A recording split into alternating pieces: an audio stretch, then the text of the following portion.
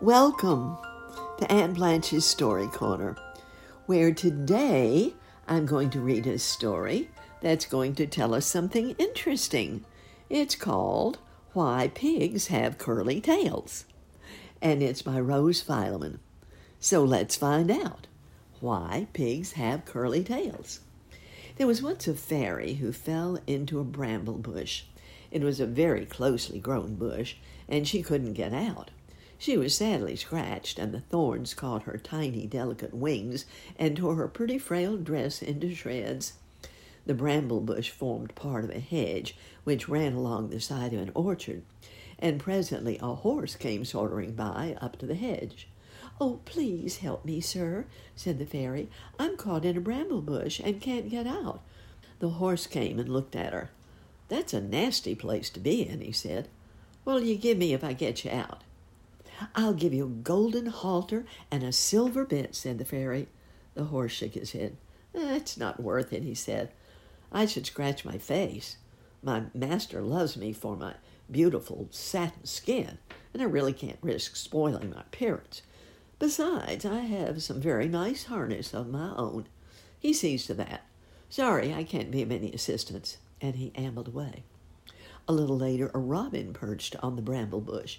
"Oh, please, Mr. Robin, won't you come and help me?" said the fairy. "I can't get out." "What'll you give me," said the robin, "if I help you out?" "I'll give you a packet of gold and slippers of silver," said the fairy. "Thank you very much," said the robin, "but I don't think that's quite my style. I have a nice red waistcoat already, and I should hate to look gaudy. Besides, I'm tremendously busy. I've got a young family to look after, and my wife doesn't like me to be away long." And he flew off. There were sheep grazing in the field on the other side of the hedge, and one of them came munching close to the bramble bush.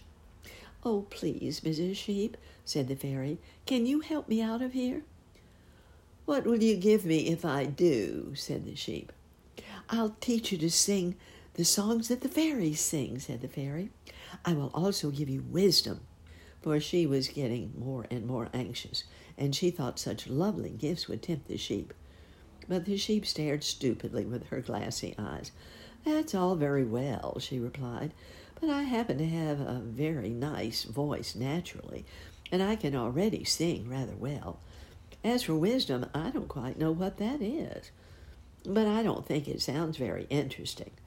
I'd help you gladly, but the thorns would tear my fine woolen coat, and that would never do. Such a fine woolen coat is worth much more than wisdom." And she moved away. The fairy was beginning to despair. She thought she would never be able to get back to fairyland. But just as she had given up hope, a pig came wandering past, making ugly noises and staring about with his little blue eyes. He spied the fairy sitting in the midst of the bramble bush with her head down on her knees. "What's the matter?" said the pig. The fairy raised her head and saw the pig's ugly pink snout poking in between the bramble twigs. "Think I can get you out," he said, when she told him her trouble. "I'm not much to look at, but I got a pretty tough hide, and at any rate I shan't be afraid of a few scratches spoiling my beauty." So with a good many snuffles and grunts, he pushed his head and shoulders well into the middle of the bush and made a clear way for the fairy to get out. She gave a sigh of relief when she found herself once more free in the clear sunshine, and the pig stood and looked at her admiringly, for she was a dear little thing. He was so conscious of his ugliness beside her pretty grace that he turned away and started off down the orchard. "Don't go! Oh, don't go!" said the fairy. The pig turned around. "You've not had your reward," said the fairy. "I don't want a reward, thank you," grunted the pig, and moved on. But the fairy persisted. She flew after him. "You must have a reward," she said. "I shall be most unhappy if you don't." "But I don't want anything, thank you," said the pig. "I've been very glad to help you." The fairy stood in front of him anxiously, pondering as to what she could possibly give him that might be of any use. Nobody seemed to want her fairy gifts. She looked him up and down.